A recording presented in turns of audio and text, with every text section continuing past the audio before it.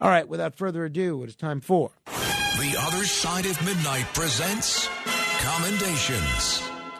Let me begin by commending Sergio Romo. Speaking of baseball. So he knew the deal the moment he re-signed with the San Francisco Giants. It wasn't a comeback for the 40-year-old reliever. It was just a chance for him to end his career in front of the fans who supported him most. Sergio Romo thanked fans after his final appearance in professional baseball.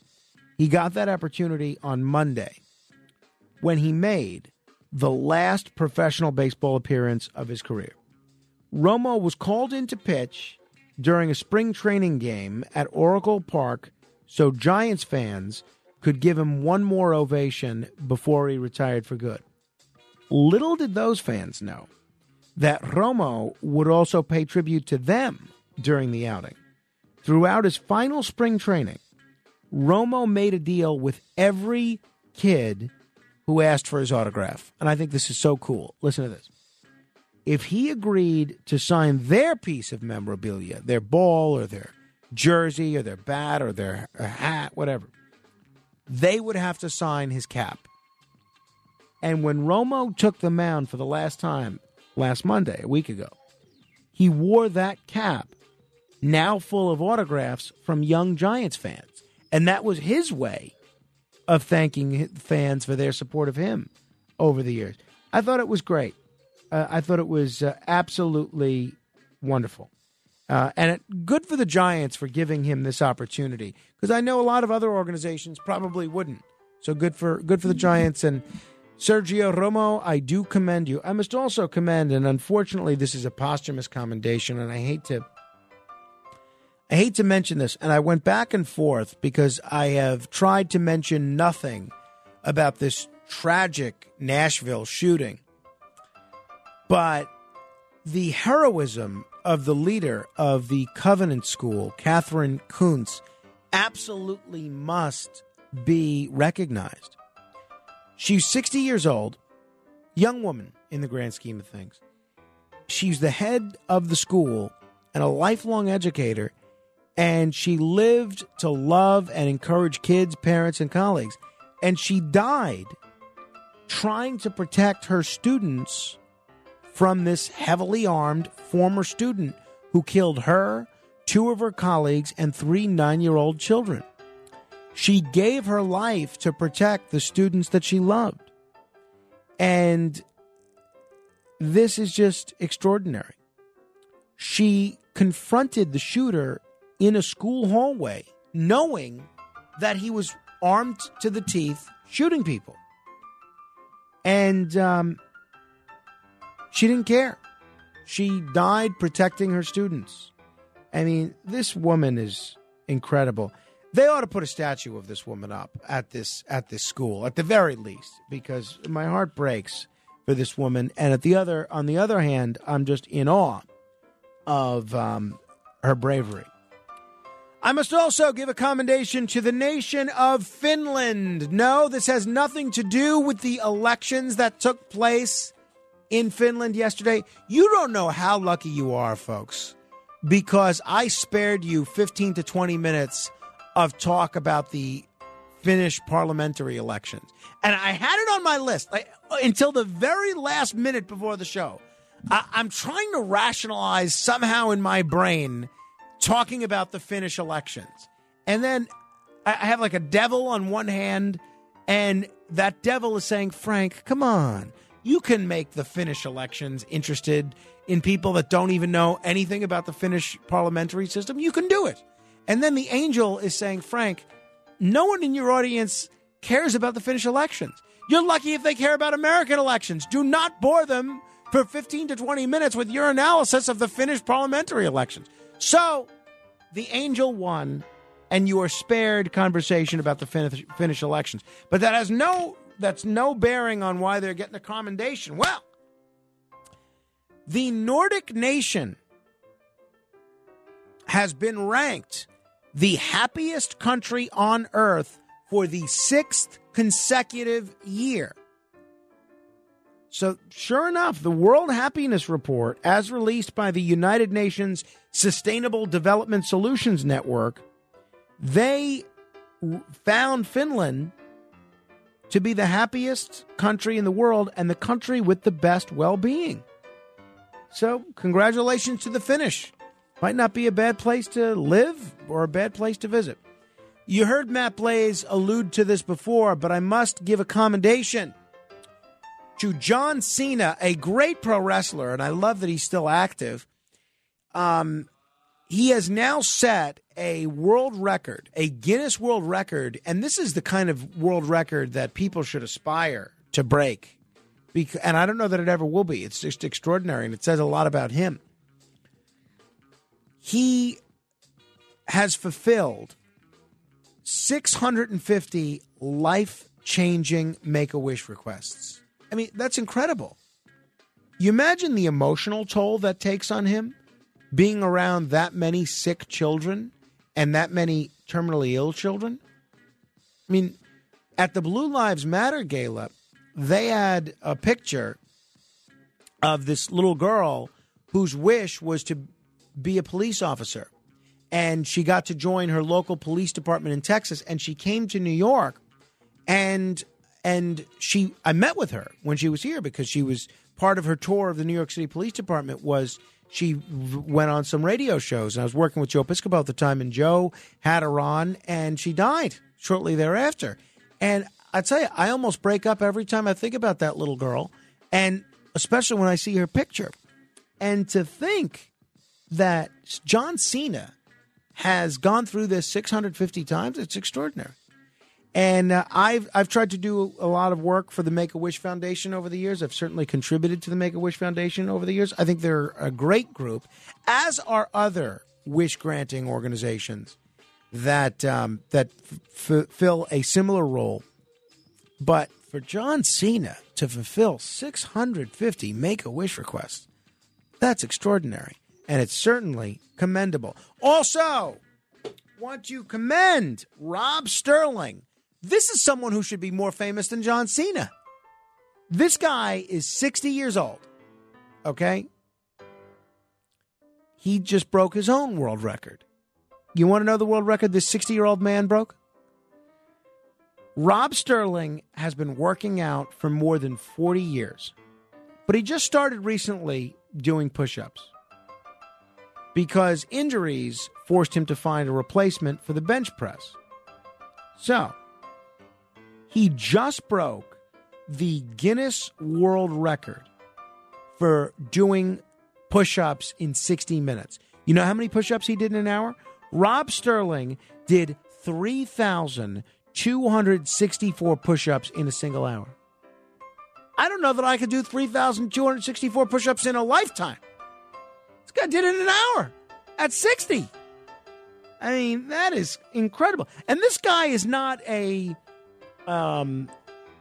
professional bodybuilder. He's an insurance agent. I'm just amazed at this. Regular guy, really into working out, doesn't do this professionally, not a professional athlete. 3,264 push-ups in a single hour? Wow. I want to commend improv. Improv. You know, somebody mentioned Seinfeld and comedy in general and Fawlty Towers as a way to relieve depression. Well, there is some evidence to show that actually performing improv can help mental health. And when you need mealtime inspiration, it's worth shopping Kroger, where you'll find over 30,000 mouth-watering choices that excite your inner foodie. And no matter what tasty choice you make, you'll enjoy our everyday low prices, plus extra ways to save, like digital coupons worth over $600 each week. You can also save up to $1 off per gallon at the pump with fuel points. More savings and more inspiring flavors make shopping Kroger worth it every time. Kroger, fresh for everyone. Fuel restrictions apply. After completing surveys about their individual experience with social anxiety, confidence in their social abilities, and tolerance for uncertainty, 339 students ages 8 to 12 started a 10-week-long improv program. And when they were asked about the same things after the program ended, the results revealed that the students experienced less social anxiety and increased tolerance for uncertainty. So at least when it comes to students in the study authored by Peter Felsman, or young people, improv can really help. I'm curious to see if the same thing would hold true for adults. But until we know, I'm giving a commendation to improv. Not just for entertainment purposes, but for mental health purposes. Let me commend the city of Charleston, South Carolina. They are known for many things.